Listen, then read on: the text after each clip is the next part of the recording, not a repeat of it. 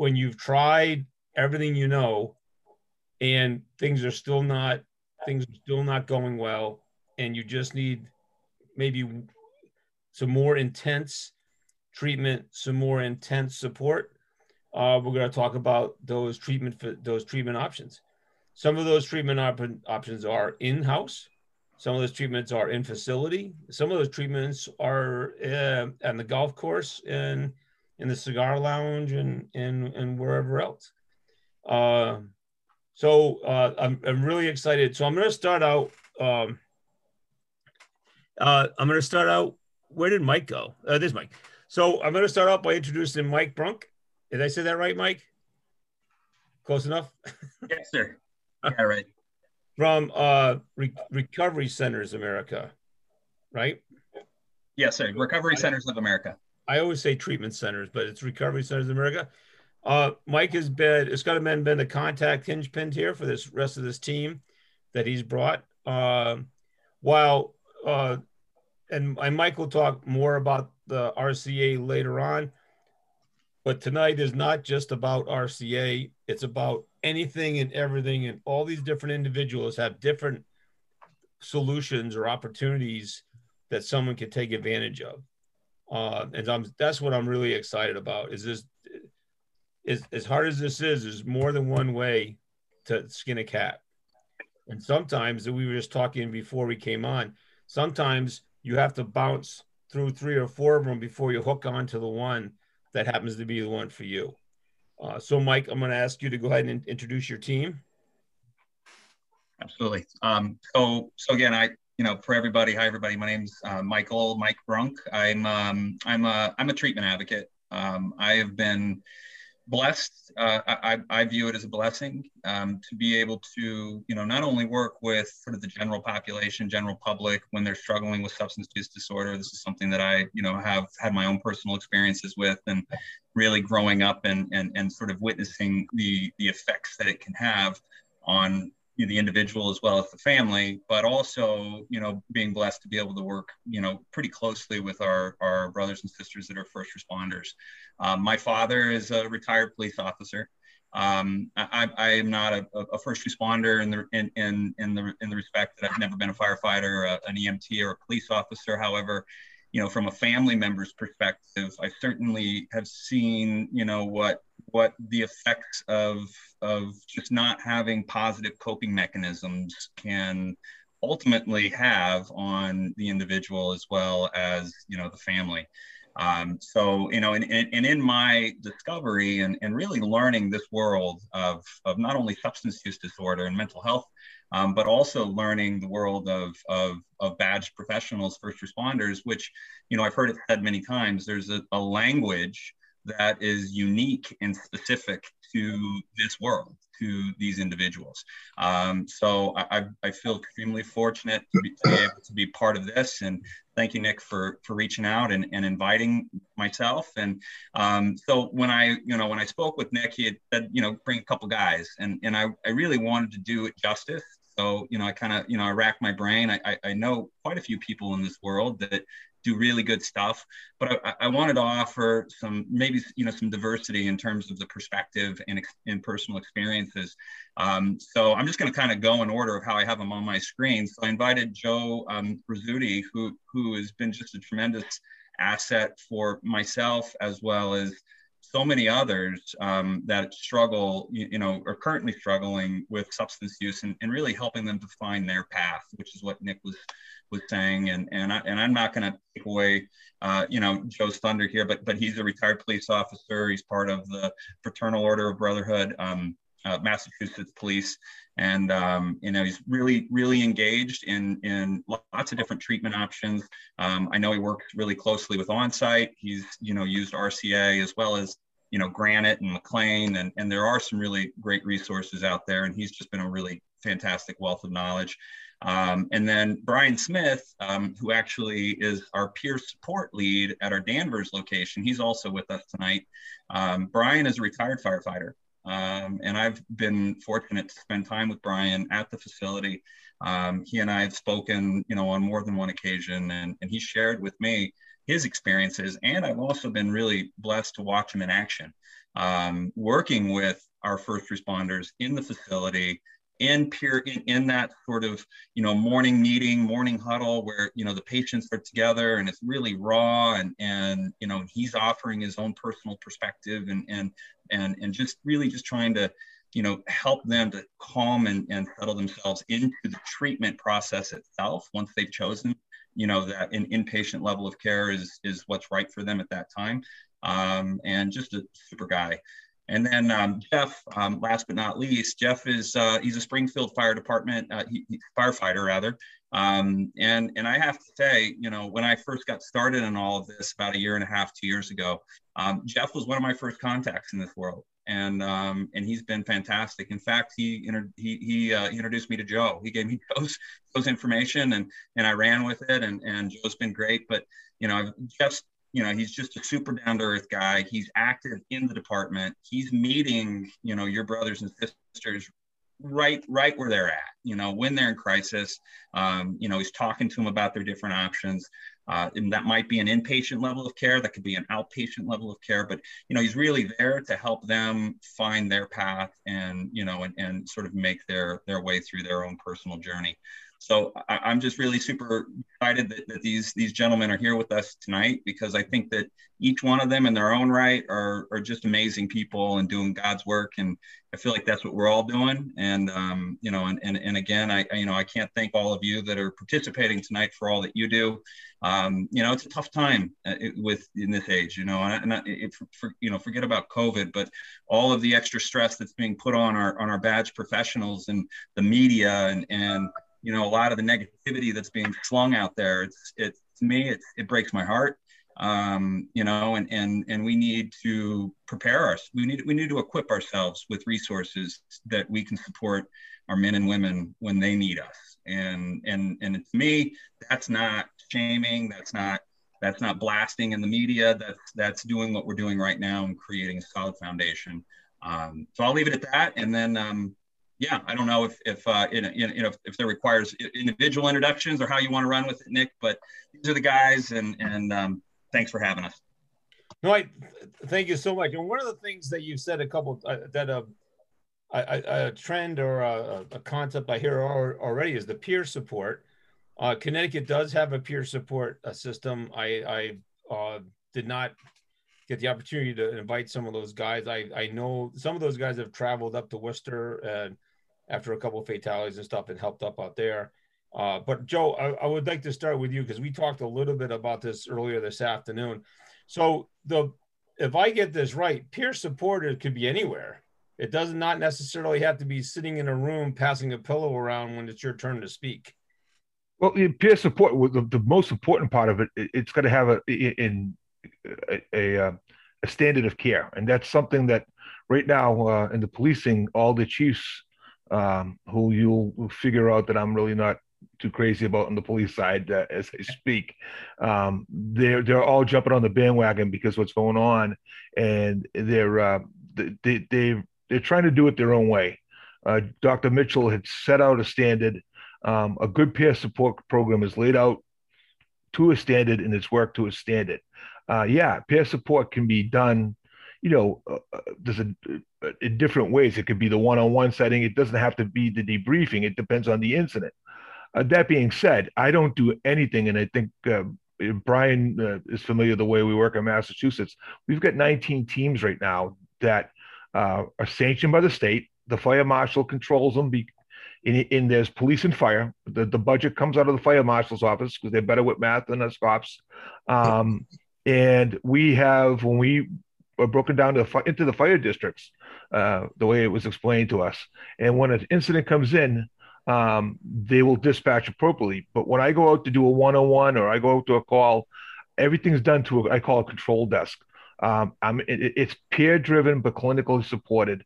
So I don't do a move without talking to my psychologist about who I'm going to, where I'm going to, what I'm doing. That's on the one-on-one basis. On the give an instance on a debriefing, like a fatal car accident or something that comes down, we have a point person that will set up everything, and we go out and we have a core of people. We call it the God Squad, a chaplain. We have the clinician. We have all our roles, and we put the right person, and that's all about the teams, knowing who we have to respond. We're all volunteer in Massachusetts. And we just passed a law about 3 years ago that protects us under confidentiality. Now, that being said, we have two rogue teams in Massachusetts that these chiefs of police want to dictate how peer support is supposed to be run. Well, needless to say, the problem with that is nobody's talking to those teams. They're calling our teams. So to get to the question, yeah, it could be done at a Dunkin' Donuts on the 101s, but usually it has to be done to a standard, and we can't get away from that standard because you do more harm than good. I'm glad you said that. I should also put out there that Connecticut also has a post-traumatic stress team. Cable, yes, they're excellent. The folks over at Cable. Right. And I think, and an interesting thing here is all of this, I don't know about all of this, but a lot of this came, yes, from Jeff Mitchell, whose brother was a New York City firefighter, who kind of came up with this stuff. He had his own significant event, which he taught. The aircraft that went down to the Potomac. That's how it all started. With the firefighters had a better deal. Brian, you remember the story where the firefighters would go back and they would talk at the kitchen table. Right. Like we have, yeah, and the cops didn't have that. We're independent operators. Yeah. And when he was a student going to school, him along, and he reached out to Doc Duggan, who was the guru up at onsite, our leader up at onsite, and who was working with Boston's peer support, the police, and they come up with the whole concept back in the 80s. And I spent the weekend in the 80s. I don't remember the 80s, frankly, but I remember I spent the weekend down at Baltimore County campus of University of Maryland, Baltimore County campus, learning and doing that. And again, that's the gestation for the Connecticut team, for a lot of these teams. So needs to be that. And again, please don't, for those folks from Connecticut, there's no slight to them. In fact, Tim talked about the team last time and their availability. But I wanted to stick with this team because this is the group that we're talking to relative to the treatment center. Bob, let's talk on the fire side, because the point he makes, and I think the San Diego plane crash was another great example where the engine companies got to go back to the station, but there was a lot of individual patrol guys, and they just dwelled on it. I mean, even if you're running two for a car, there's only so at least you can talk to somebody. But let's talk about the fire side of it, and what have you seen from the peer support? Well, first of all, on a personal, Joe, if you could get Valerie or Hayden to give me a call, I'd appreciate it very much. Secondly, thank you. From the peer support side, I just got done speaking to a Canadian police officer who's here in our facility right now. And one of the things that, as you just point out, he hasn't been able to do is have somebody to talk to. In other words, I brought up the idea of what we had was the kitchen table war stories. You know, where we review a call, we'd have our own diffusing, let's say, when we get back from the call, we'd have our own diffusing and we talk about it. And sometimes gallows humor is a big part of that. It's a way that we make the impact of the situation less. But having people to discuss these things with and to have people have a general understanding has made a huge difference. Now, I've gone to speak to patients that are going through our medical detox, and I know that they're first responders, and to go down and sit with them and for me to be able to relate to them on a one-to-one basis and understand what it's like to have PTSD, to have nightmares, to have flashbacks, to know what it's like to be in recovery, to know what it's like to relapse because of the nightmares and the flashbacks. All of a sudden, these people are saying to me, my God, I thought never in my lifetime would I have an opportunity to talk to somebody who knew what I was talking about. And from that moment on, they're now able to start working on not only their recovery from substance use, but also the recovery from the trauma of the things they've experienced on the job. That's made a huge, huge difference. It's really helped out. So I get this. Go ahead. Well, what I was just going to say, to double off what Brian's coming from, which is we work well, like with the on-site, we work with all of them. It just so happens that RCA is doing some great work, and they're right down the street. Believe it or not, they have a facility right down the road from on-site, and they get the campus up in Danvers. But more importantly, is the connection when the member comes out of a medical detox for a substance abuse, is to have the vetted clinician that's close by where they can talk to. They just can't stop the program once they go through a medical detox. They got to continue it with the vetted. We use the word vetted, and Mike will tell you the story. When I contacted with him, I must have asked him 1,000 questions because we're very protective of where we send our people. Very protective. So we have a list in Massachusetts of all the clinicians that we work with. McLean's come online after the bombing. After there was the Richards Foundation that helped with them. But having all the different tools, but more importantly, the member needs to connect. You know, they do a great job at RCA. They come up to on-site. We send them to a medical detox. They'll come up, and the way it really works well for us is they come up from a medical detox. They get there 30 days, then they come up for 2 weeks at on-site and do the continue work on the critical incidents. And that, along with the good clinician, we've seen some great success rates. You just can't do it alone, is what I'm trying to get at. Jeff, what else? Do you have anything else to add to that or throw in? Absolutely. Lieutenant with Springfield Fire. I've been on about 21 years. I'm a member of the peer support team with Springfield Fire. I'm a liaison with the professional firefighters in Massachusetts peer support team. And I've been treated for alcoholism and PTSD at McLean. So after I got out of there, I wanted to join the team so that I could be an example of someone who actually got help, so that we can say, you know, so that there's at least one example of someone who's out in public who got help, because oftentimes the person needing help feels like they're the only ones who have ever experienced it. At Springfield, we have about half a dozen guys, and the way it started, we had a lot of suicides. So our commissioner at the time, Joe Conant, wanted to be proactive. He sent out a department-wide survey, and it asked, who would you be willing to share your problems with, you know, to find those trustworthy guys. And then he asked those guys if they would be willing to go to training to become a peer support counselor. Very cool. And that worked very effectively. And what we try to do is have members of different backgrounds, different personalities, because, you know, one person's not everybody's flavor. We have a guy who's like a preacher type. You're probably not going to talk to him about your drug problem. You know, we have many different faces, and that's good. We try to look at it, and we want to get more people trained up as soon as the COVID restrictions are lighting up. You know, we try to look at it as pre-positioned life preservers. So you may never use it, but you know where one is if you have to reach for it. We've had a lot of success with friends of friends reaching out. Hey, this guy's having some problems. Could you reach out to him? And that's been effective. I've got a couple things written down here just because I'm kind of rolling. You're rolling. Go. We're trained by the IAFF and PFFM. They have a peer support training program, which is usually free of cost. You just have to provide the facility, and they'll come out and train you. And that's a great course. That's 2 days. And then we do that with suicide intervention and critical incident stress debriefing training. We talk to the recruit classes so that they have a foothold. We try to talk on the days that their families are there and let them know the things to look out for, and let them know that it's a brotherhood and we take care of each other no matter what. We let them know that it's confidential.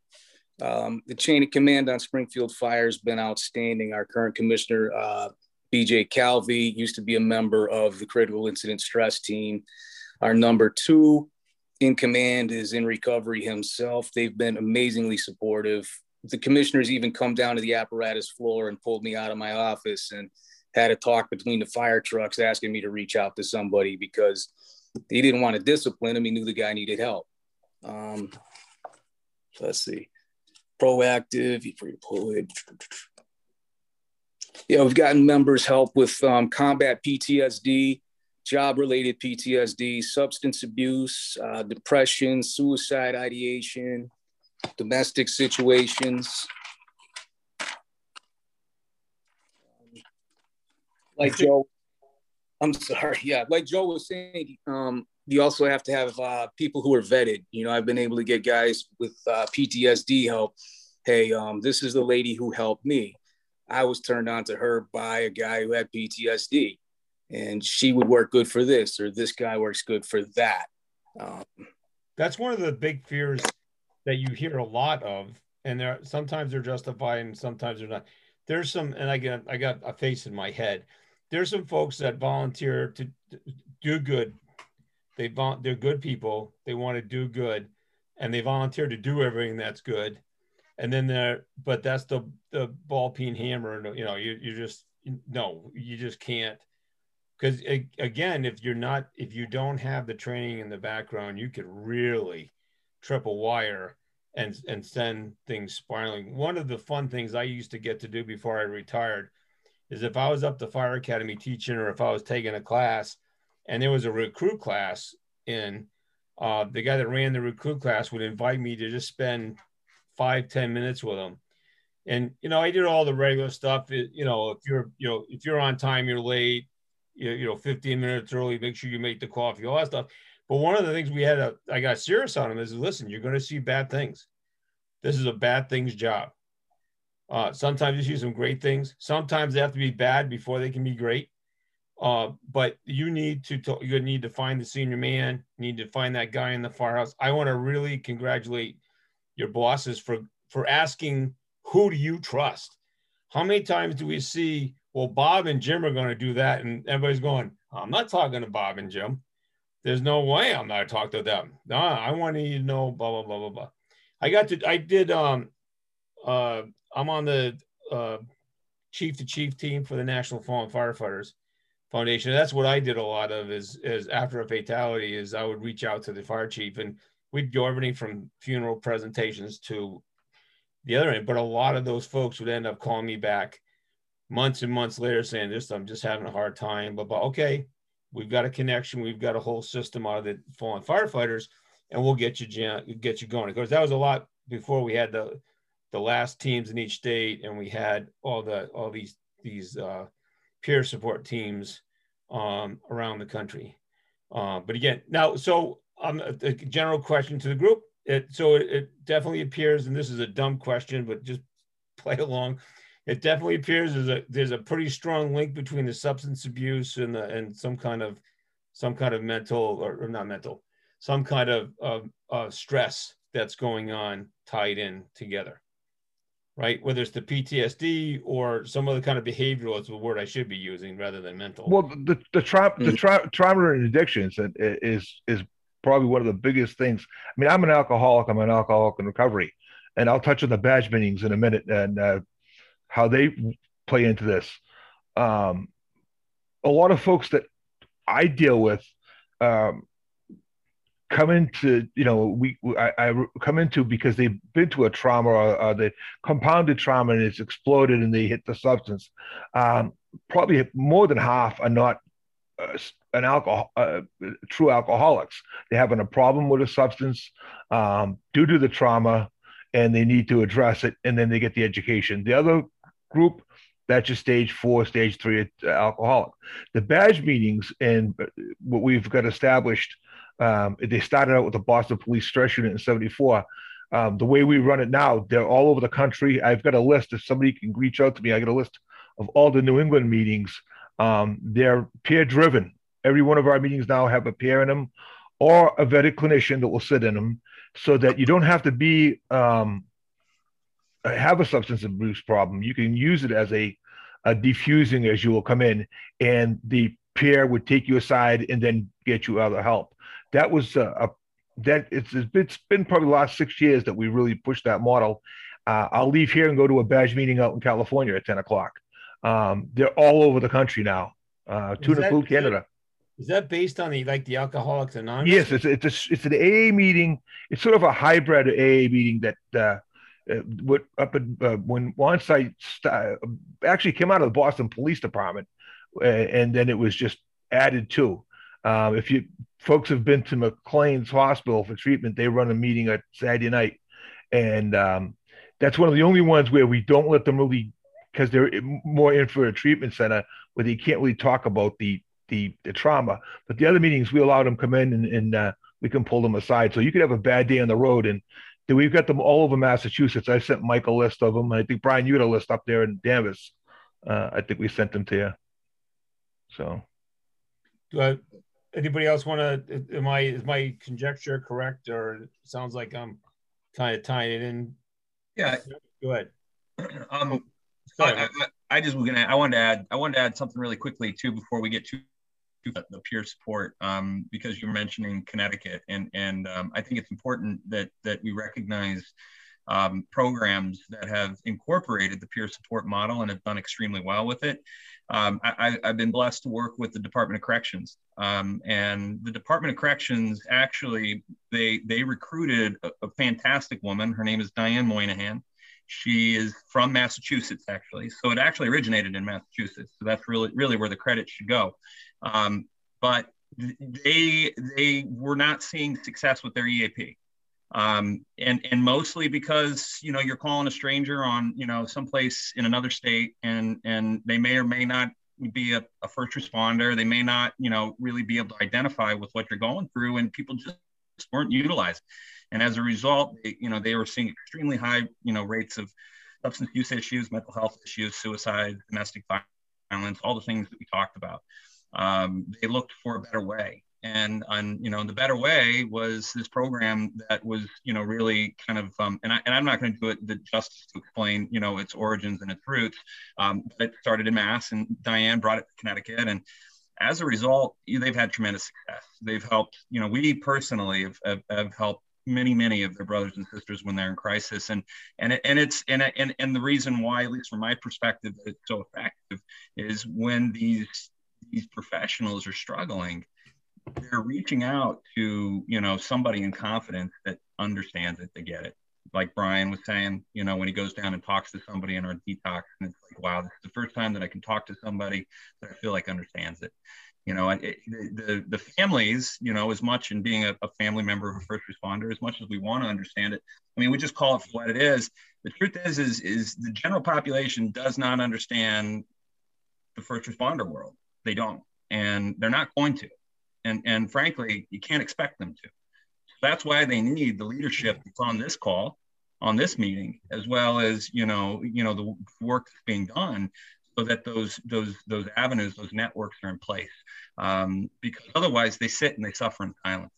And I think this is kind of where it comes to the substance use piece, the utilizing of substances to deal with the underlying trauma that they're internalizing. I mean, let's just call it for what it is. It starts because it works. That's why it begins. Because it works, it numbs it, it takes it away. You think it works, at least. The brain tells you it's working. I feel better. I'm not thinking about the fatality. I'm not thinking about the critical incident. I'm not thinking about any of that stuff anymore because the substance has taken it away. Now, the problem is once the substance takes control, the substance takes everything away. So, and at that point, you got a whole heck of a lot of work to do. So, I mean, that's not saying that's the case for everybody. Certainly, we know now addiction is genetic as well, so it can be passed along. There's certainly factors like that are involved. But I think substances in particular, I'll just, my father I mentioned, was a retired police officer. He did deep undercover for as long as they allowed him to do it in the department. He didn't have a substance use issue. However, he had a full bypass at the age of 45. And his thing was, when the doctors, they were like, this is a strong guy, played Division I basketball, no real reasons other than the internalizing of the job, not having proper coping mechanisms. And it literally ate him alive from the inside out. Nobody else, he's got 7 siblings. Nobody else has ever had a heart attack. So it clearly there was a direct correlation to the work that he was doing and not having the proper supports in place. Could a peer support system have helped him? Possibly. I mean, ultimately, it's going to come down to the individual, make those choices for themselves. But we've seen there is tremendous success stories with that peer model. I just wanted to sort of throw that out there real quick. I want to chime in there. So we had a lieutenant in the police department took his own life. Caught a lot of people, didn't catch his family 100% off guard, but it caught everybody else off guard. One of the first things that the police chief did was he said, no, we're not using the EAP that deals with budgetary, budget issues and dealing with your teenager and all that. We're going straight to a service that deals with emergency responders.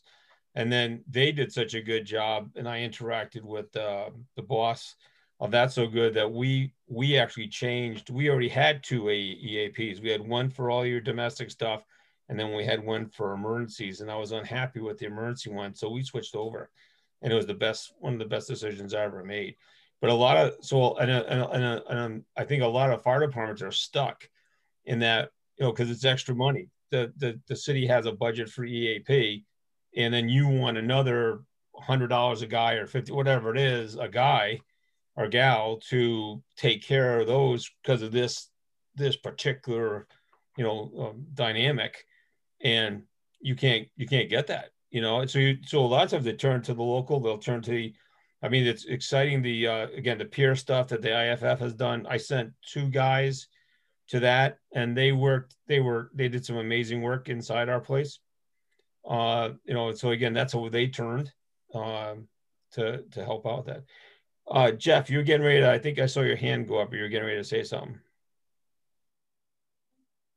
Oh, you just muted yourself. You gotta go. Sorry. I was going to say that definitely first responders will not open up to people that they do not relate to. It's been my experience, the guys with the combat experience, I try to get them to talk to another person who's chewed the same dirt, in a foreign country. I'm a former Marine, but I've never been to war, so I can't relate to what it's like getting shot at. I'm not a corrections officer. I don't know what it's like when those bars shut. But when they link up, when our people link up with other people who are like-minded, they'll open up because they trust that. And when we have those people that are trained up that they can relate to, that's when it really works well in my experience. Can I just jump in on that too? Because we run a program, and Jeff, you're probably familiar.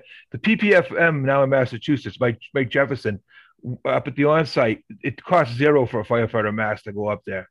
And we've just opened a long-term 30 to 90-day house that we have. But getting to the veterans, what Jeff's getting at, there's a program called Restore that was put together about 8 years ago, free of charge.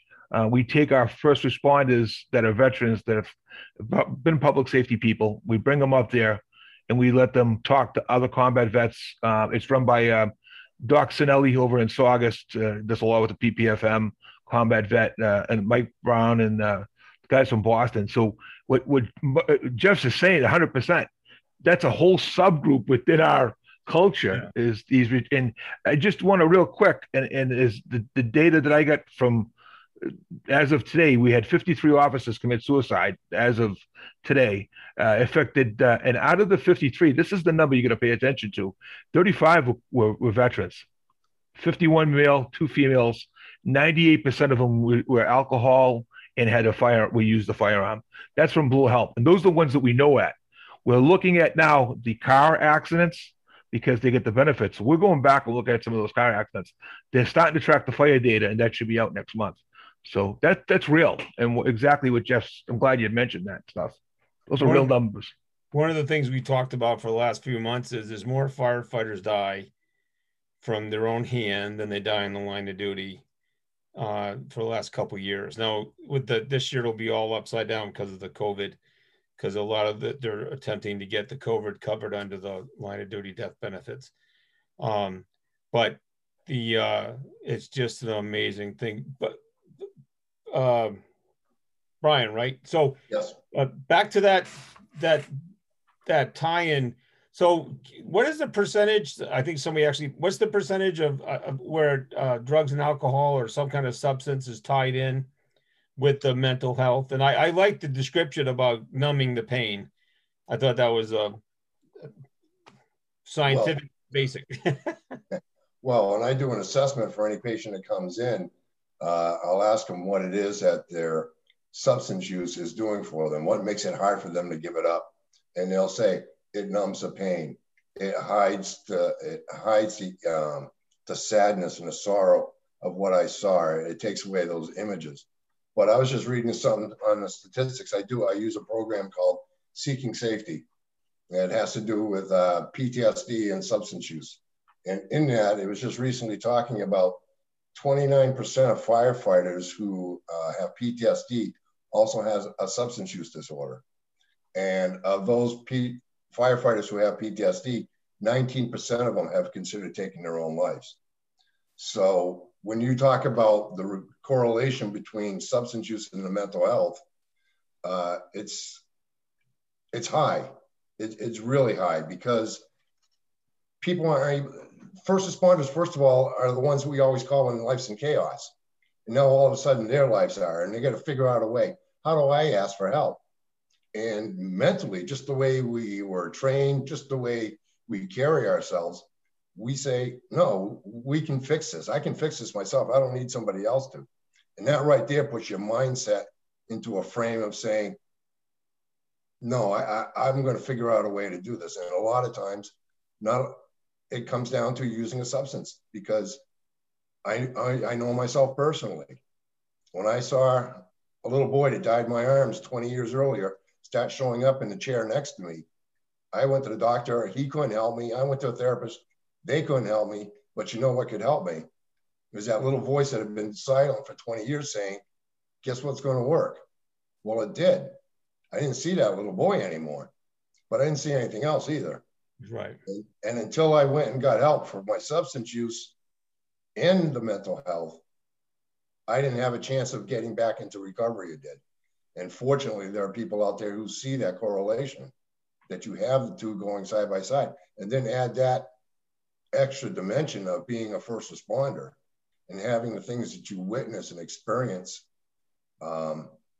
It adds a whole other dimension that makes putting all these things together in a way that was going to be useful and purposeful for the first responder more of a challenging task. Because first, you've got to admit to the fact that you have a substance use disorder. Secondly, you've got to admit to the fact that you might have PTSD, you might have a mental health issue that's going on.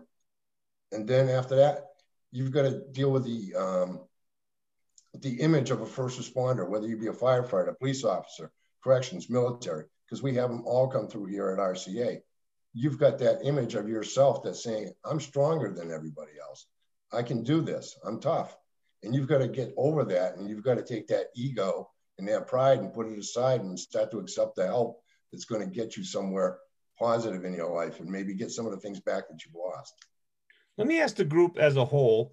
So when you get hurt bad. I don't care if it's a police officer with a shooting or a car accident, whatever, fight, falls down the stairs, whatever.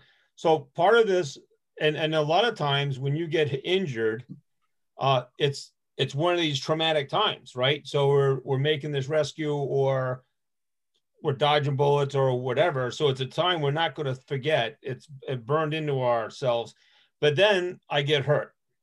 So because it goes to this the ability, and we're getting our hands wrapped around this now in this country, both the ability to get opioids and for pain and pain medication, pain and management.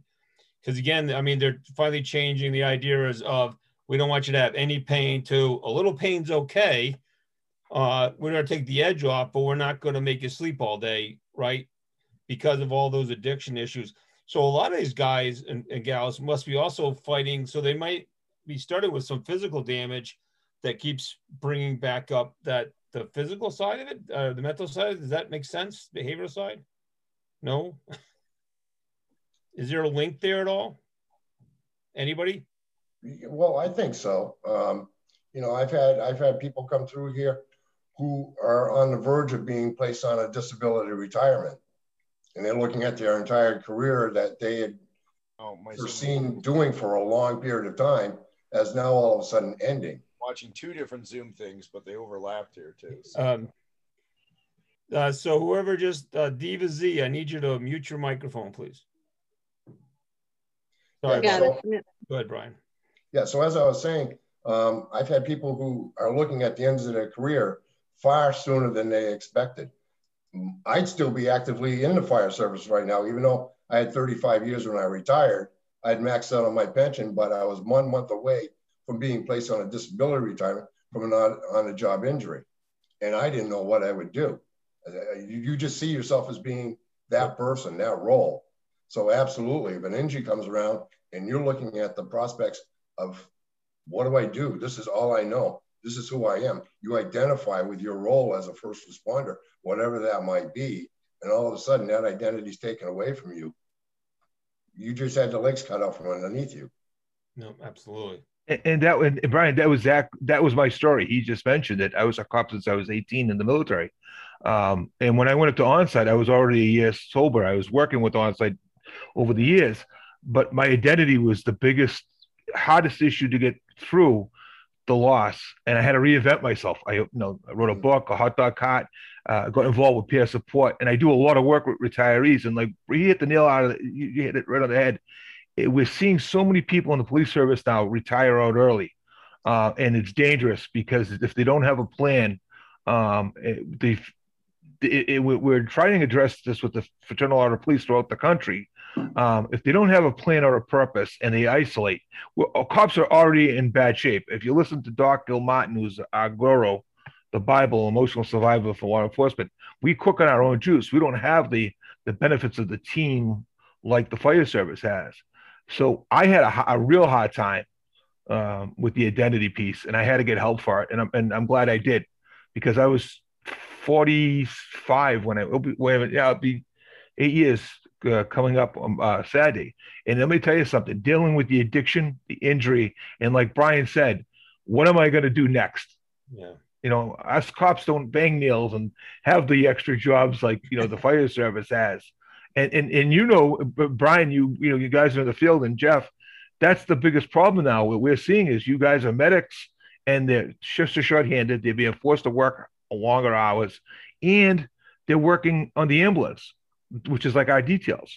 So I went from running and gunning to watching my 12-year-old, to my son, and it's a culture shock. And I'm glad, Brian, you addressed that. It's very important. Jeff, you look like you popped up a couple times there. Did you have something to add to that? Sure, I can add a couple of things. These guys more than covered pretty much everything I was going to say, but definitely we see an issue with retirees. We have a high rate of suicide with retirees, high rate of alcoholism, because you go from working 80 hours a week, 2 jobs, you drink at a certain pace, and then you have all the time in the world to drink. Like one of the guys who was teaching a class I took, he said, what are you going to do when you retire? You're going to fish. You're going to do this. He said, there's only so much fishing you can do. You have to find something to stay busy, or you're going to go back to the things that get you in trouble. That's a good. Whoop, sorry. And that's the direction that, the national FOP, we're 350,000. We're just starting to get organized like the IAF is. You guys were so far ahead of the cops. But one of the things that we're pushing is the resiliency training and the post-traumatic growth. We're looking at a facility in a group out of Virginia called Boulder Crest. We're rolling that program out where it focuses more on the aftercare and the post-traumatic growth that's struggling. It's got to be done. We got to stop doing what we've been doing. It's not working. One of the things that one of our speakers talked about was he still goes, he still has the number of times he talk to his guy or gal dramatically went down. He still gets two times a week or 2 times a month or once a month. He still reaches out, but he just tries to help other folks, and that seems to be helping him to work through it. But he also, because he had a history with alcohol and I think cocaine, he was really nervous about that. He was really hypersensitive about not falling down. So he turned to God. And he always had a strong faith, but when he was going what I would call the rapids with lots of rocks, You know, he gives a lot of credit to his faith in God, and just keep, you know, going with the flow and keep your head up and just do the best you can. And then again, lots of talking, lots of checking in, and having that. I think most everybody, and this is one of the key things I wanted to bring up. Most everybody has that other person. Could be a guy, could be a gal, could be a partner, could be someone you work with, could be a relative. Most everybody's got that person they connect with, and they're almost like brothers, and someone may be brothers.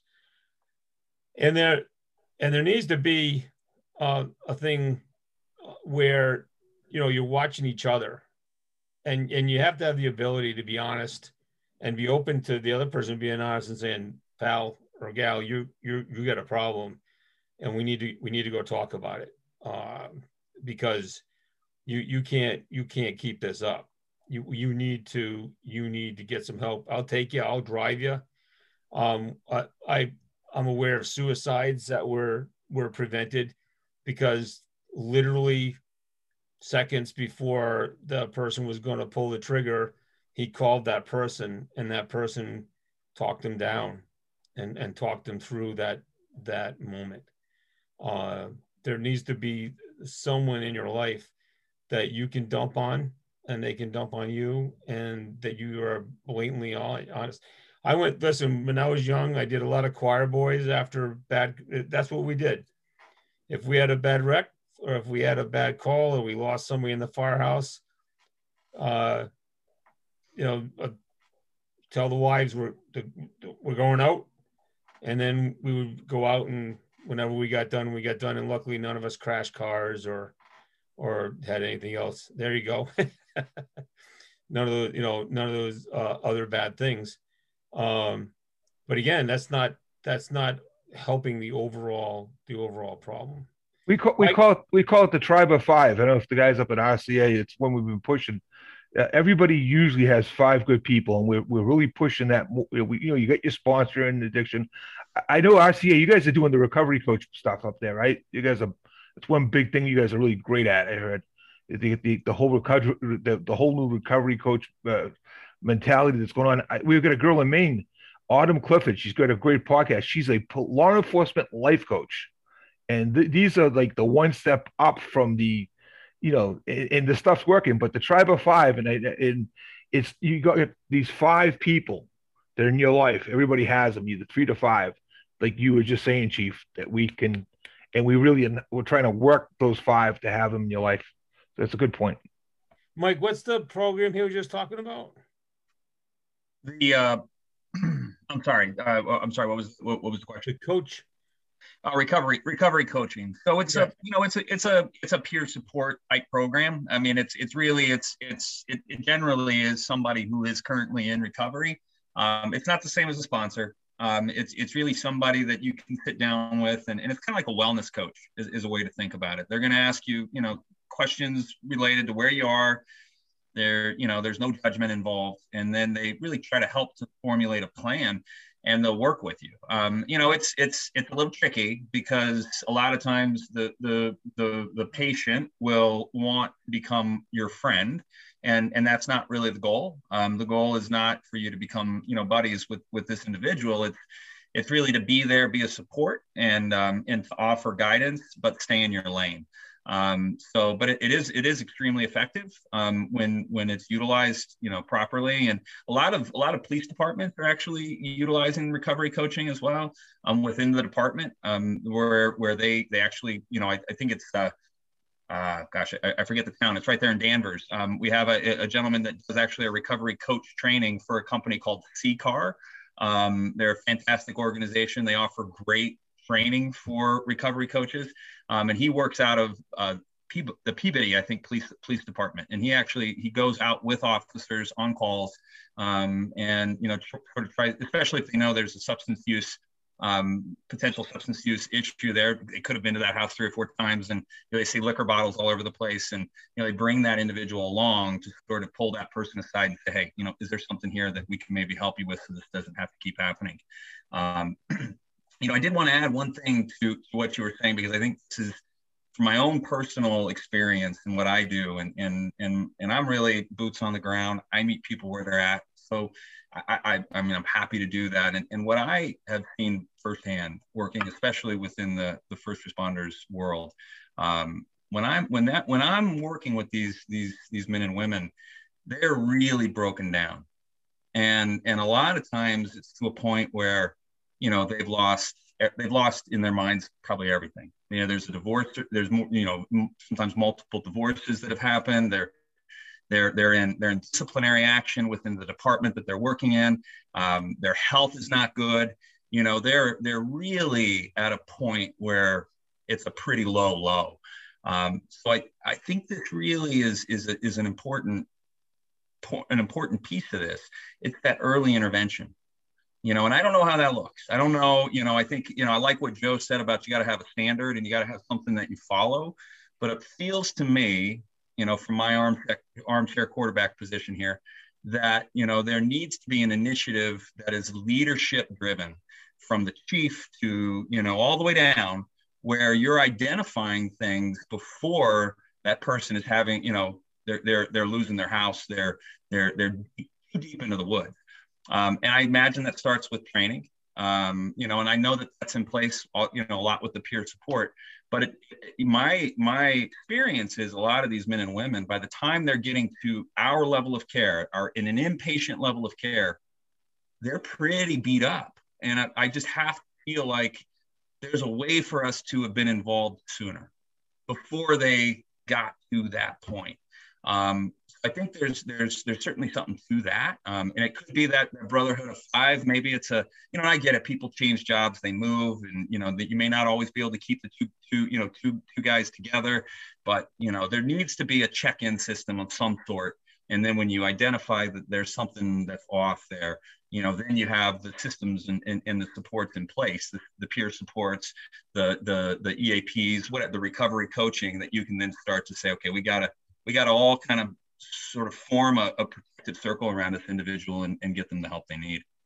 I think that's why I'm really excited about Jeff's, you know, the leadership that Jeff was talking about before.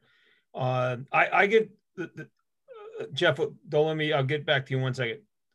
From a boss's perspective, I was like a mother hen, in that whether it was wives having children or adoptions or parents dying or whatever, that was one of the things that one of my mentors taught me, was it's all about the people. From a harder, more terse way to look at it, there's an investment there, and that you want to protect your investment. Now, that's not how I looked at it, but there are some folks maybe that'll get them to think that way, and that you have someone you've invested all this time, all this energy in, and you want to protect your investment, right? I looked at it because one of my bosses said, take care of them, they'll take care of you, and they'll take care of the public. And so, you know, I was often, I think, considered nosy, because, again, a lot of times I wouldn't directly go to the person unless I was very comfortable with them. But a lot of times I go to their bosses and say, what's going on? There seems to be, you know, we're late for the last month 5 times. What's going on? The bus changed. Okay, you know, if we can figure that out, that's fine. And other times it's like, I don't know. I said, well, let's see if we can, you know, who's he close to? Let's see if we can figure this out. And again, I'll pass off to Jeff with the thought of, can you imagine how great it would be if we made sure all the mentors out there had training on how to keep guys out of jam, and what to do if they get in a jam, and how to take care of them the right way, instead of taking them out for beers or whatever it may be. How much of a home run would that be? Jeff, you're up. Thank you, Nick. And to piggyback on what Mike was saying, we definitely need to be better at preventive maintenance for mental health. I tell my guys, you know, when I talk to somebody, listen, hey, it seems like you're going through a lot.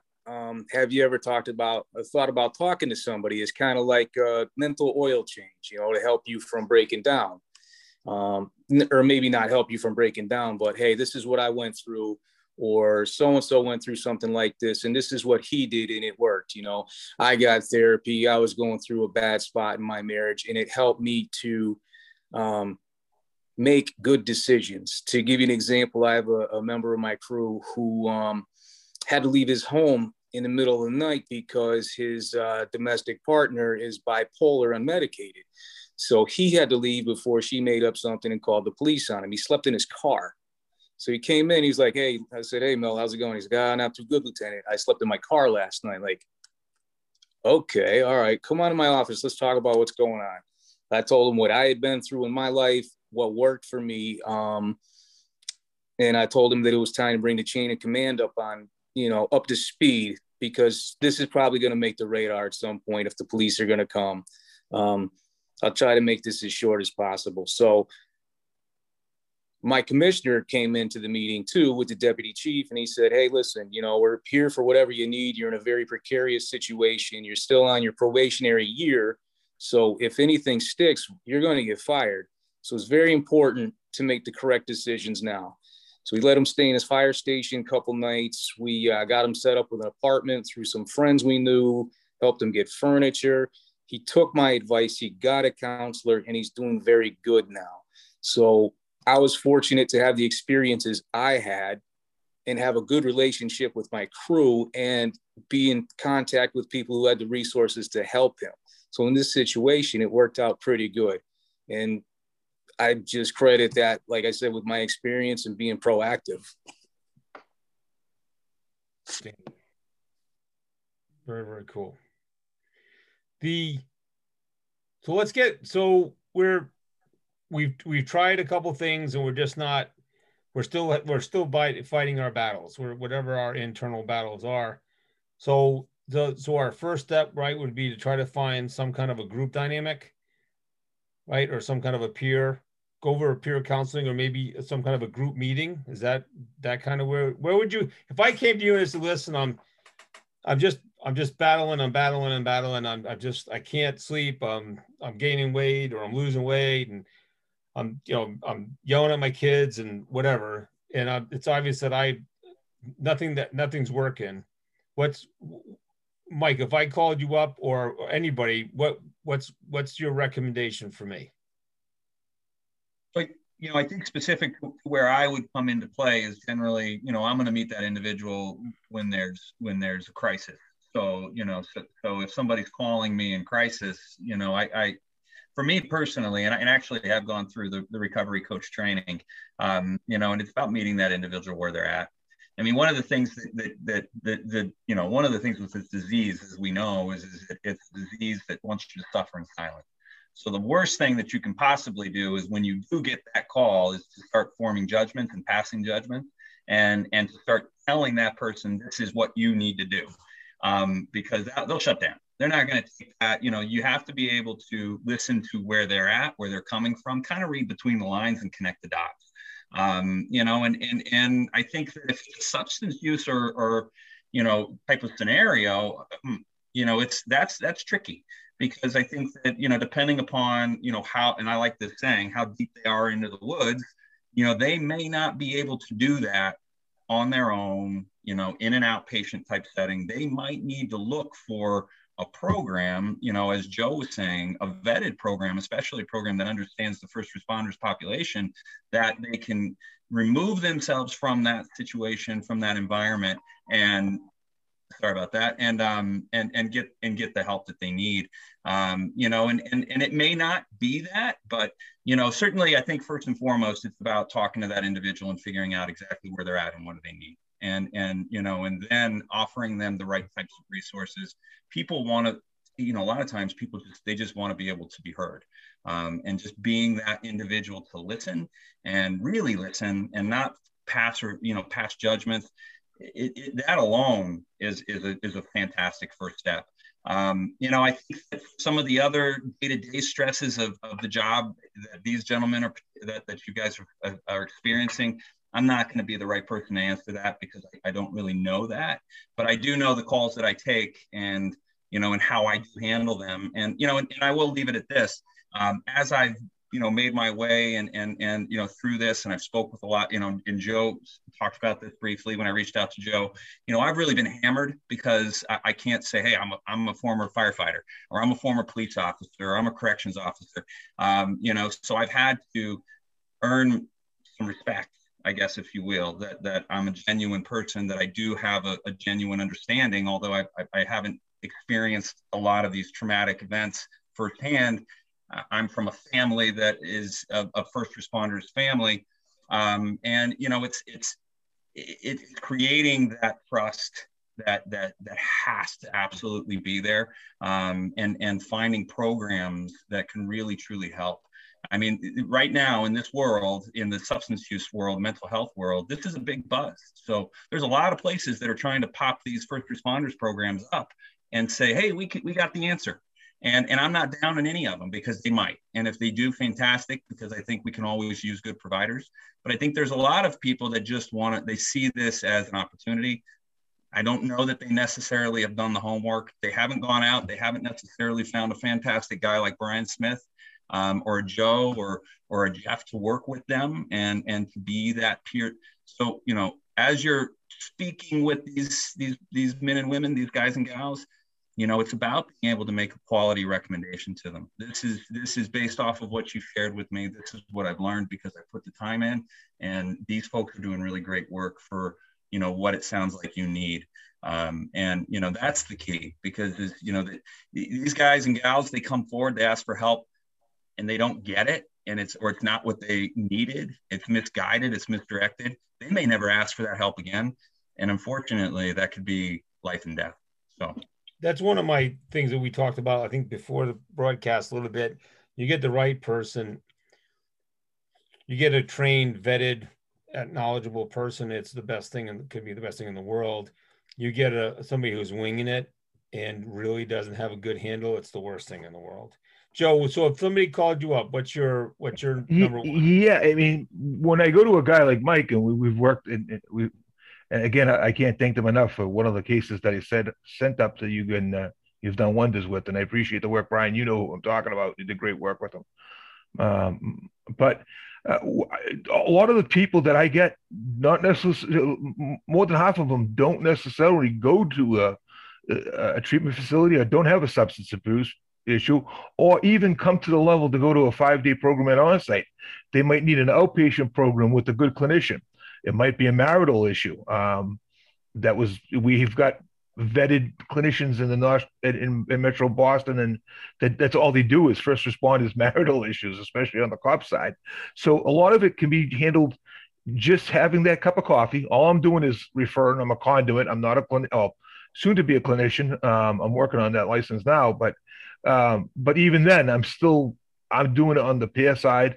All I'm doing is listening and referring. I'm not there to give a suggestion at that point. I'm trying, like I said, to find the right program, the right clinician, like you talked about, Chief. And you know, you got some good people out there in the western part of the state, Jeff. I know Dr. Gallows up and running out in Sherman Falls in that area there. And there's a lot of good clinicians that understand what we're doing, and it's important to get the right person to the right tool. And like Mike said, I was laughing because I think we talked every week. There seems to be another program coming up, and I get this one program. They must have called me 1,000 times from Florida, and I think I told you about it, Mike. And the guys all talking about how great the NFL did and this, that. Well, we're not the NFL, we're not the NHL, and I don't know who you are, and I don't know anything about your program. So please stop calling me. And these people are out there, and Brian knows. They're looking for it was just in the news. They're looking for a warm body. They're looking for the insurance money. Those are the people that don't have their heart in the game. And when an RCA comes along and they got a person like Brian and they got Mike, and Mike, well, if you can't get them in your place, right, what do? You try to get them in somewhere else. We all work together, and I think that's huge. That shows you that our heart's in the game. So, Brian, what's your take on that? Well, I was thinking about how you were talking about, I'm getting mad at the kids. I'm snapping at the wife. I've got this stuff going on. And we don't see that as an issue. We don't see that as something that we're going to go out and seek help for. Usually it comes to a point where either domestic abuse is taking place, or DCF has gotten involved for some reason. But if it's not that, then it's when the substance use comes in. That's when normally we start to say, okay, here we've got a problem. We need to go ahead and fix it and do something about it. like Jeff was talking about, where he had a guy come up to him. You know, you got a good LT or a good company officer who's got experience and has been around. Yeah, it's going to make a difference for the guys on his company. But it's then now the guys like the PFFM and going out and making sure that all the locals are aware that there are programs available, not just for substance use, not just for first responders who with mental health issues as far as the substance use or the PTSD might be concerned, but just the trials and tribulations of living life today, facing all the things that they have to face, and then going home and living a normal life. You know, taking the kids to the soccer game, taking them, you know, to choir practice, that's a big transition, you know, and the closest you come to that is a guy who's served overseas, you know, and all he's got on his mind is two things: living or dying. And it's constant 24/7. That's all he does. And then all of a sudden you plant him back here in the States and he's supposed to go, oh, okay, no problem. I just go back to being who I am. The same things happen with the first responders, no matter what job they're in. They're doing this job and then they're having to go back home. And it's up to us to provide them with a way to say, okay, maybe you are getting to be a little on edge all the time and you are taking out on the kids and the wife, or you're just not coming home, you're trying to find ways to avoid it. Let them know that there is some type of help out there that they can go and reach out and talk to, and have the people there who understand it. It's the biggest thing, is having somebody who understands what you're talking about, who's actually been in those shoes. I know a young man who's a company officer in Iraq, and so he had multiple. He was I can't remember what rank it was, but he had several groups underneath him, and he had to make he had to make sucky decisions every single day that could dramatically impact those people. Like, you know, hey, we got to go here, but the meat grinder, I know, but this is where we're going. And then so he had to get used to making those hard decisions. But when he got back home, he was still in that mode, and his wife would say, I decided we're not doing that. We're not, you know, and it was like this, his immediate having to react, he reacted, and that put that house on a tailspin. I think it was Jeff Mitchell had said, you know, you get to the firehouse, you've been screamed at, the chief's screaming at you to do something, the guys are screaming at you because they don't want to do something. You finally get home, and sure enough, that something's broken that's not supposed to, and the first thing you see is the family cat. See ya, poof. And the cat pays the price for all this pent up rage that you're carrying around. And I think the other thing he said that was pretty interesting is, you're not in a tank with a shark chewing on your leg. That would be the traumatic incident.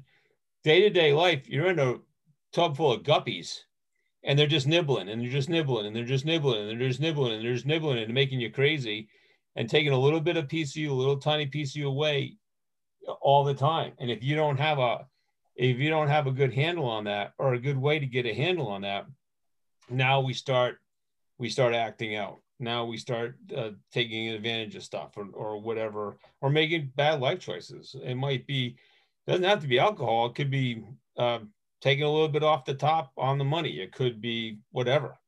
You know what I mean? It doesn't have to, we think about drugs and alcohol, but there's a lot of other evils that'll suck you in and ruin your career, right? And make you unhireable. If the reason you're doing that is because you can't make something happen, you know, before we get to that point where we're making bad choices, there needs to be some way. Yeah, you know, I want to mention one other thing, that it's those small things that make all the difference in the world.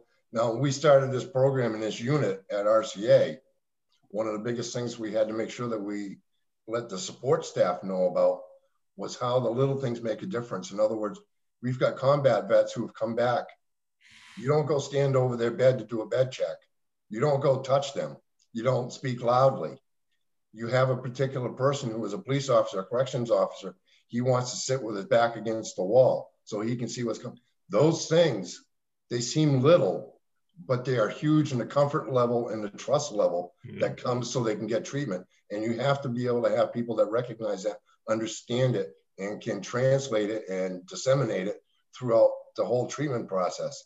because it starts with that little tiny thing that's going to gain their trust and say, okay, you do understand where I'm coming from. And if you can do that, you can get a foothold on it. One of the things I've said a couple of times now over the last 4 months is there's actually a scene from The West Wing where somebody was having trouble, and somebody reached out to him and took care of him. And he says, "How did you know to do that?" He says, "Well," he says, "there's a story of the guy who was in a hole, and first guy comes along and says, 'Hey, you need somebody to get you out of the hole. You should. I'll go see if I can find somebody.' And then the next guy comes down and throws him a shovel and says, 'You need to dig your way out.' Then the third guy jumps into the hole with him. And he's got a little flashlight. He says, 'Come on with me. I've been here before. I'll show you how to get out.'" Right. And so understanding all that stuff you talked about, all that little things, loud voices, slapping somebody on the back, hugs. I'm a big hugger, and boy, that'll send some people right out of their skin. Particularly if they're activated at that point, or or struggling. You don't know the little things. You could call somebody by, if their name's William, but they go by Billy. If you call them William, it's going to trigger back something that somebody used to call them and maybe abuse them, and they'll go off the deep end. You're in trouble. Exactly. It's like if somebody calls me Nicholas, I go, "What did I do?" Right. Because the only time I ever got called my full name was in school, and we're not going to talk about that tonight. Jeff, did you have something else there on that? Sure. The way I would approach it, if I'm talking to a guy who's on edge and things aren't going good at home, is first I'm gonna ask him how he is, and if his family's okay and the kids are okay, and have him tell me what's going on, and let him know he's not the only one who's been through something like this. I'll present, like I call it a buffet of services and choices. Hey, okay, if you're having rage issues, we can get you a counselor. There's intensive outpatient, there's inpatient. And what really seems to work for me is when I take them out of the equation. Okay, what if your mother, your best friend, was having this situation occur to them? What would your advice be to them? Well, I would tell them to go to counseling. Okay. Does this apply to you? Would you be willing to take your own advice? Do you think that would work? And sometimes that works when you just take them out of the equation. Myself personally, sometimes I don't know what to do on a fire ground, and I ask myself, what would a good lieutenant do? And it comes to me, What would the guy that broke me in do? Yeah. One thing you said that I think it's a known here, but I'm just going to throw it out there is, again, the person's safety is, jumping on that right out of the box and saying, are you safe right now? Are you physically safe right now? Where are you? I'll come get you. Or, I think everybody, that's a given for everybody here, but, again, making sure that where are you right now? Blah, blah, blah. And then, and then taking whatever action you can, whether it's you going or you get his best buddy to go or whatever. I've seen multiple people when I've dealt with those folks, my whole initial concept was, I need you to be safe right now. We can worry about all these other things. We can worry about all these other things, but I need you to be safe right now. Where are you? What's your plan for tonight? What's your plan? Let's get you through tonight. Whatever it may be. Do we need to get you a hotel room? Whatever the deal is, we need to make sure you're safe tonight and get you through tonight. Now, maybe that it means going to the ER. I don't know. Whatever we need to do to get them through that. In jumping on that, if you come in, and Jeff knows this, and Brian knows it, if you're coming on board as a peer, and I love what Springfield's doing, I wish every police chief could take that approach on picking people for their teams, because that's the key, is to have that person that's approachable. They're not doing that up in the North Shore of Massachusetts. They're being dictated, and it's causing a lot of issues. But that being said, it's awful important that if you're going to come on and do the work, that you do it to the best that you can. Don't half-ass it, because like you said, you're gonna do more harm to the person than good. And that goes too when we go out in a debriefing. We make sure that our people are okay after the debriefing. There's a level of care that goes into the peer support that we got to make sure that our people are okay. If in as policing, I can speak for policing, and I know the fire service is doing more of the mental health role. You're taking on more of the transference of these people, and Brian touched on some of the stuff that when you're dealing with the member, you've got to be able to take that time out and say, okay, I got to check on myself, because if we're not good, how can we help someone else? And that's very important in peer support, and it's a lot of time overlooked. And continue your training, and that's huge. I had one situation, and I'm telling you this not to brag. I'm just telling you as the true life happened, and the fellow I was communicating with has actually talked about it on the national stage. So they had a line of duty death, a tragic.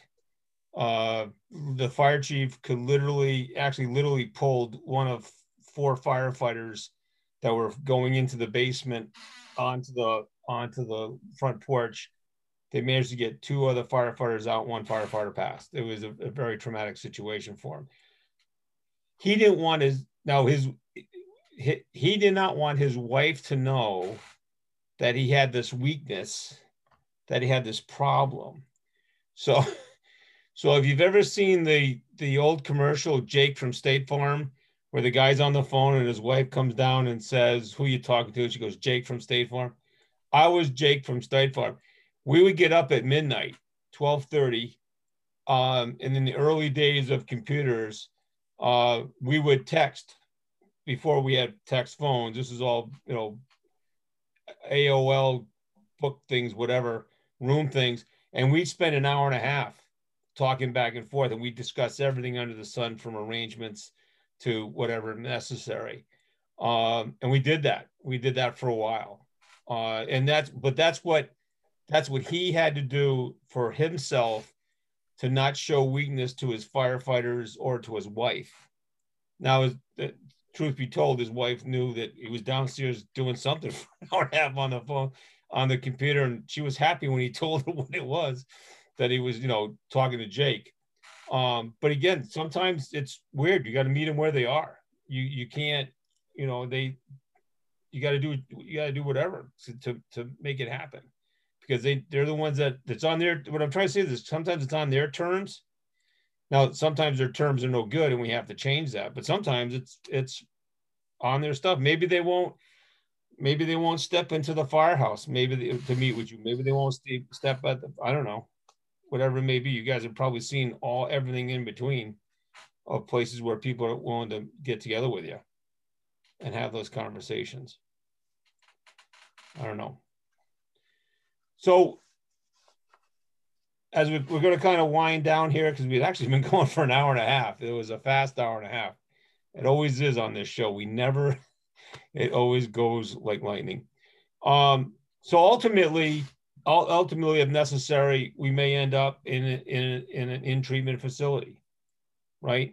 So what I've gathered from that so far is, if you are having a substance abuse problem, you got to get out of that, right? So you're going to do a medical evaluation of that and take care of whatever you need to on there. I assume there's going to also be some other initial appraisals that go on. So Mike or anybody, you want to just give me the first 48 hours.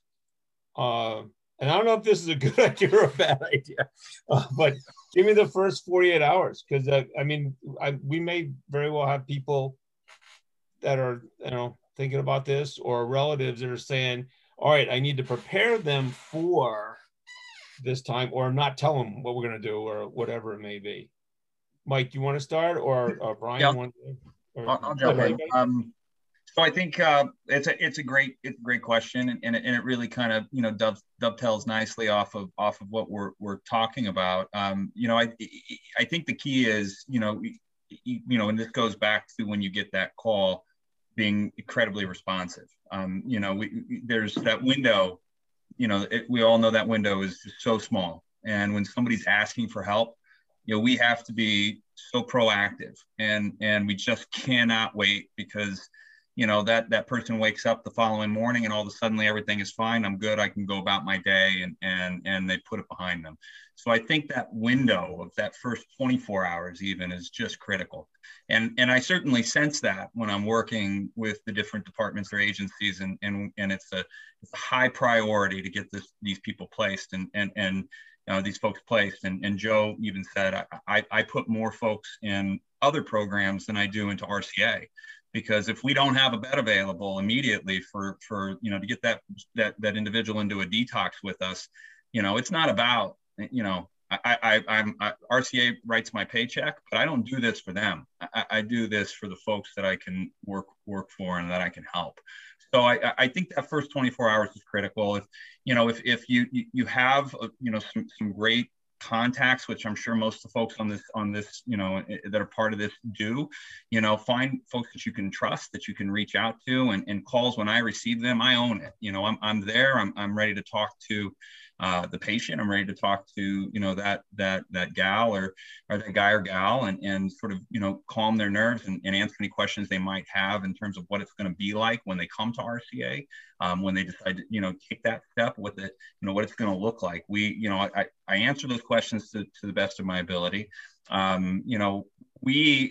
think this is important too, because there are programs out there that aren't super cost effective always. So, finding a program that also fits for that individual. Let's face it, folks that are in crisis, oftentimes they're in financial crisis as well. So we certainly are very transparent. We don't allow anybody to show up to our facility not knowing what those costs are going to look like, if there are going to be any. So we'll kind of go through that process of verifying benefits. We put them in contact with our assessment center, which asks them a series of questions just to determine that we're going to be the appropriate level of care for them. We are a primary substance use facility. We do not take primary mental health, so we wouldn't take somebody that we thought there was suicide, there was SI in there, or there was more, the mental health was more on the primary side. We would connect them with the appropriate provider for that. And then, a lot of times what I see, or what I encounter, especially within this world, the peer support that reaches out, because generally that's where I get the first point of contact. Is it somebody within their department, within their organization, within their union, within their EAP that, has been called, and usually it's because there's some type of something's happened and they're in some type of trouble, and then they're reaching out to me. It's I'm working with the peer support, but they're going to usually bring them up, I guess, is where I'm going with that. But we can provide the transportation if necessary. Most facilities will do that, so we'll get them up to us, kind of as quickly as we can. And then, as Brian was mentioning, when you have a facility that really understands the importance of engaging very quickly, I will communicate direct to Brian when I know I've got, somebody coming up to us. So Brian's aware of it. He's there the next morning. He's down there talking to them, because generally there's detox, and he's sort of calming the nerves. He's answering questions. He's preparing them for what those next steps are going to look like while they're with us. Kind of getting them, excited about taking that step from the detox piece to, it's called CSS for us, the treatment side of things. Kind of just prepping them for that. I think that in my experience with this, especially with a lot of the deep trauma that's there for these men and women, what we do at RCA is we dust them off. We're not going to cure them. We can't cure them, and we won't ever make that claim. We're not going to be able to. We don't have a silver bullet.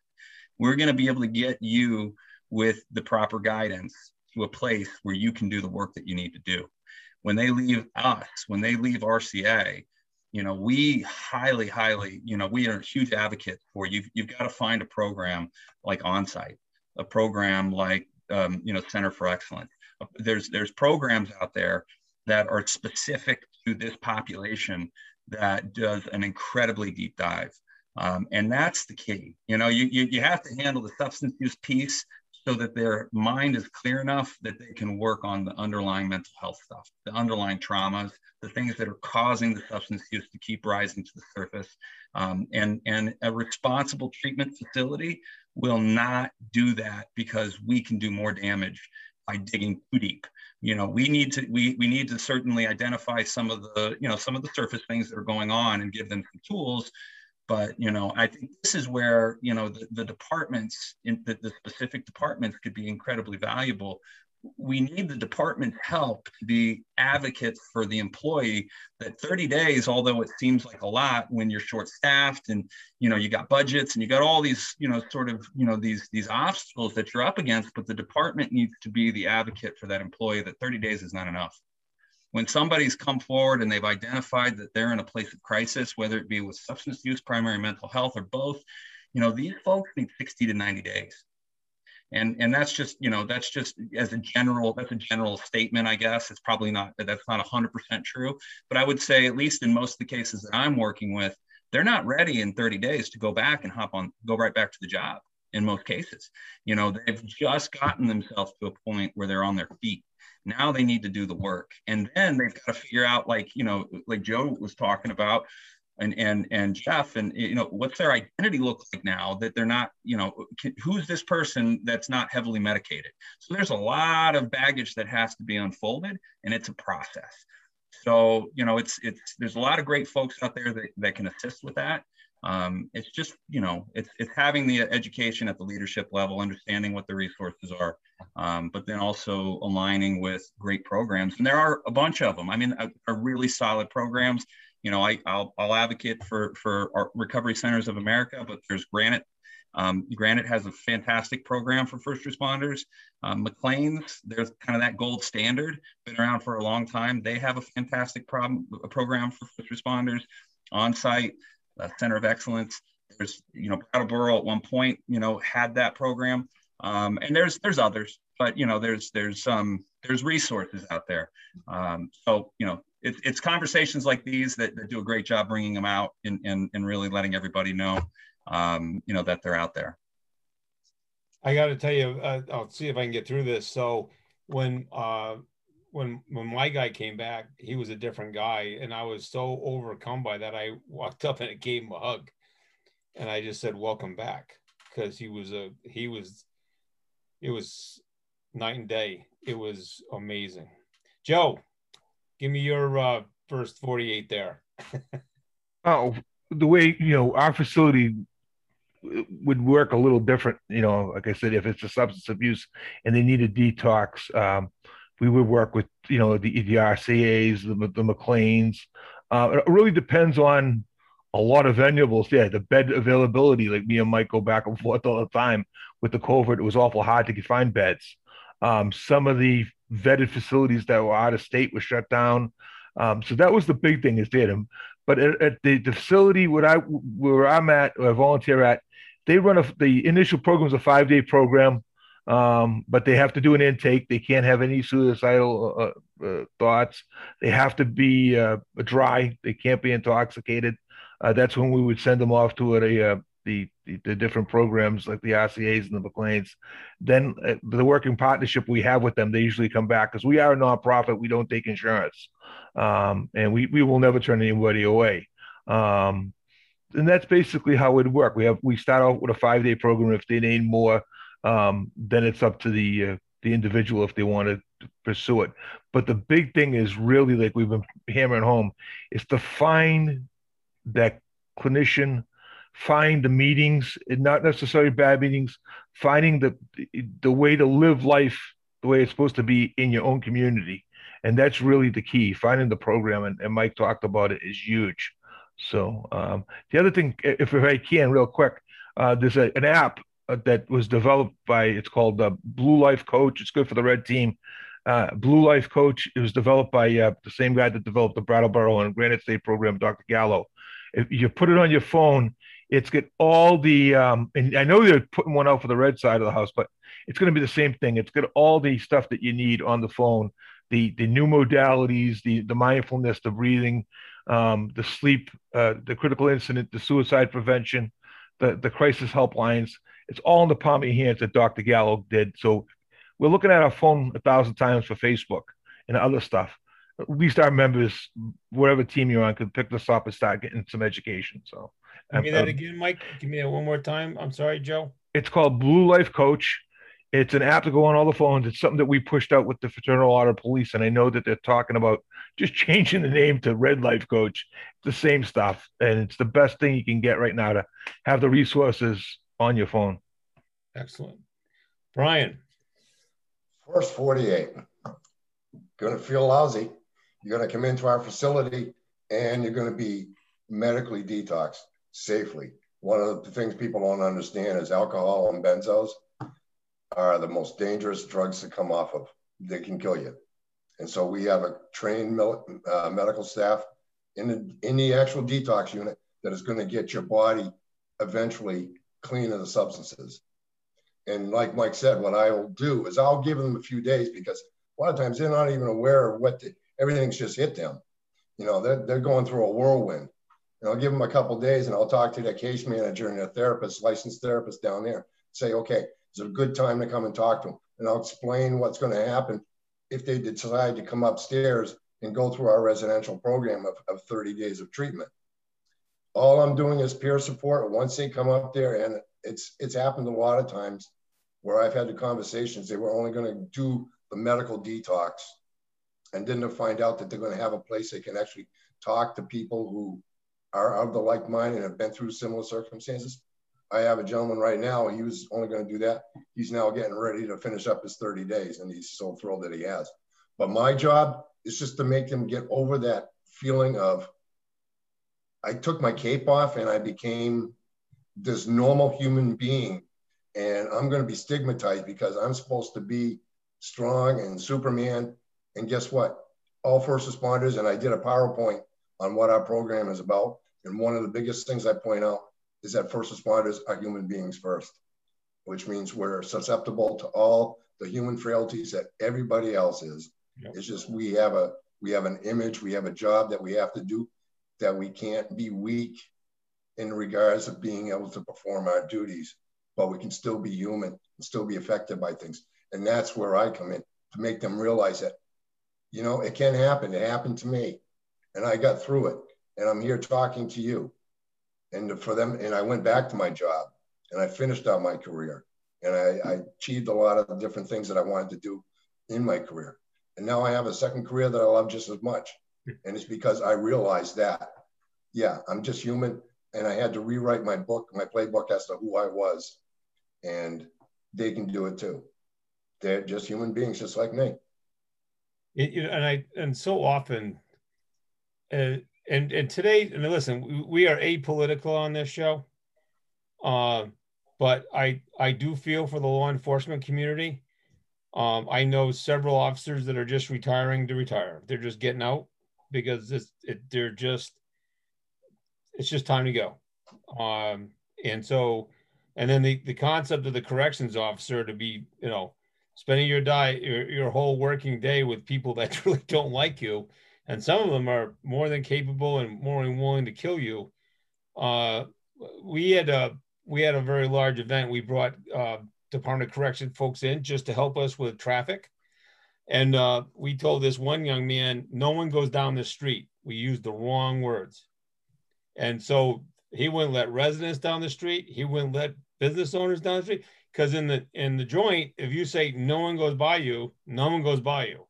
And we had to go and explain you got the wrong direction. No one from outside the community, you know, we had to kind of better define, and then everything was fine. But they were very used to, they live in a very structured, very difficult situation. That's why they do 20 and out, right? Who wants to do that for 40 years? I did 40 years in the firehouse. Luckily for me, I had to leave at 60, so the stop sign was right there. So I was able to prepare myself and my successor for that eventuality. I was still screwed up, but you know, I knew it was coming. I actually got better. I actually stood up straighter and I lost some weight. So that's a whole nother story. Jeff, give me your so from your interaction and getting them into the program. So for us on the peer they need support, to go in. They need to go in facility. okay, so for us on the peer support side, we present them with the options, let them make the decision. You know, tell them we try to get a game plan of what they RCA has a bed available, or they don't have a bed available. We have on-site leader. Where would you like to go? Get them in there. Try to help them get their personal affairs in order so that they can make a smooth transition from there to that facility. And also we can take the burden off of communicating with the chain of command, because they may not want to or be capable of doing that. So that's what we can do. And after the first 48, they're out of our hands. I can switch gears and tell you first 48 is a patient. And for me, that was when, you know, you stop shaking the snow globe and the snow starts to settle, you know, because you're a mess. You're a hot mess. I can't, you know, put in polite terms how bad you are. But, you know, the first 48, the hardest part for me was accepting that it's okay to get help. And that was the hardest part. We don't do that in our job, man. We don't. No, if we want it, we'll ask for it, right? If I didn't ask for your help. I am the help. I am 911. I solve problems. That's right. And I'm the fixer. Yeah, a sense of invincibility is necessary in what you do, but you have to find balance, and that's hard. At my church, they had me working in a thing called Stephen Ministers, where you get a little bit of training, and then basically you're letting God do the work, but you're listening and, you know, and being encouraging. And they had to get me off of there because I kept trying to fix them, and they said, you can't. You're not a fixer in this program. You are, let God fix them. And they finally said, you can't do this anymore, because I kept trying to fixing people that had 5 counselors in a given family, right? So anyway, so listen, gentlemen, thank you so much. I was going to have Mike talk about RCA a little bit, but I think you've done a great job of that already, if that's okay. Or do you have anything else you want to add? No, and thanks once again. I did put it in the chat for anybody that's interested. I put my name and my cell phone number and my email. You know, and you know, for anybody that's on the call, you know, you can call me anytime, 24/7. You can give my number out to anybody that you think, you know, is in crisis, or even if they just want to talk, and you know, maybe they thought about inpatient treatment, but they don't really know what to expect. I mean, I'm happy to just have that conversation, and you know, I'll find them treatment, I'll find them placement, you know, and if I don't know where the right place is, I'll call somebody that does. You know, I don't have all the answers, but you know, I just want to, you know, continue to do the work that, you know, and I'm not afraid to say it, you know, God's allowed me to do. You know, and I think that's key. I think that's important. You know, I respect this world that you gentlemen and you know, and women, for those that I can't see, you know, that you do. I can certainly understand where there's the opportunity to lose faith. You know, you're constantly, you know, witnessing and coming in contact with some pretty horrific stuff. And I think that can really grind on you, and that can lead you to a place of darkness and really a lonely, lost place. And I say that because I think that's true for anybody that's really lost themselves in addiction. But I think really specifically to what you folks are doing. So I'm a firm believer that you got to find something to put some faith into, you know, and that's not, I'm not going to tell somebody what that path looks like for them, but I'm a huge believer in that. And that's where I come from. And I'm just happy to be part of all of this. Thanks so much, Nick. And again, anybody that, you know, if you have the opportunity, if you want to call, and I'd love to, you know, even just chat offline, you know, after all this is done. So, but thanks again. Thanks. And Michael, thanks for hooking me up with this great group here.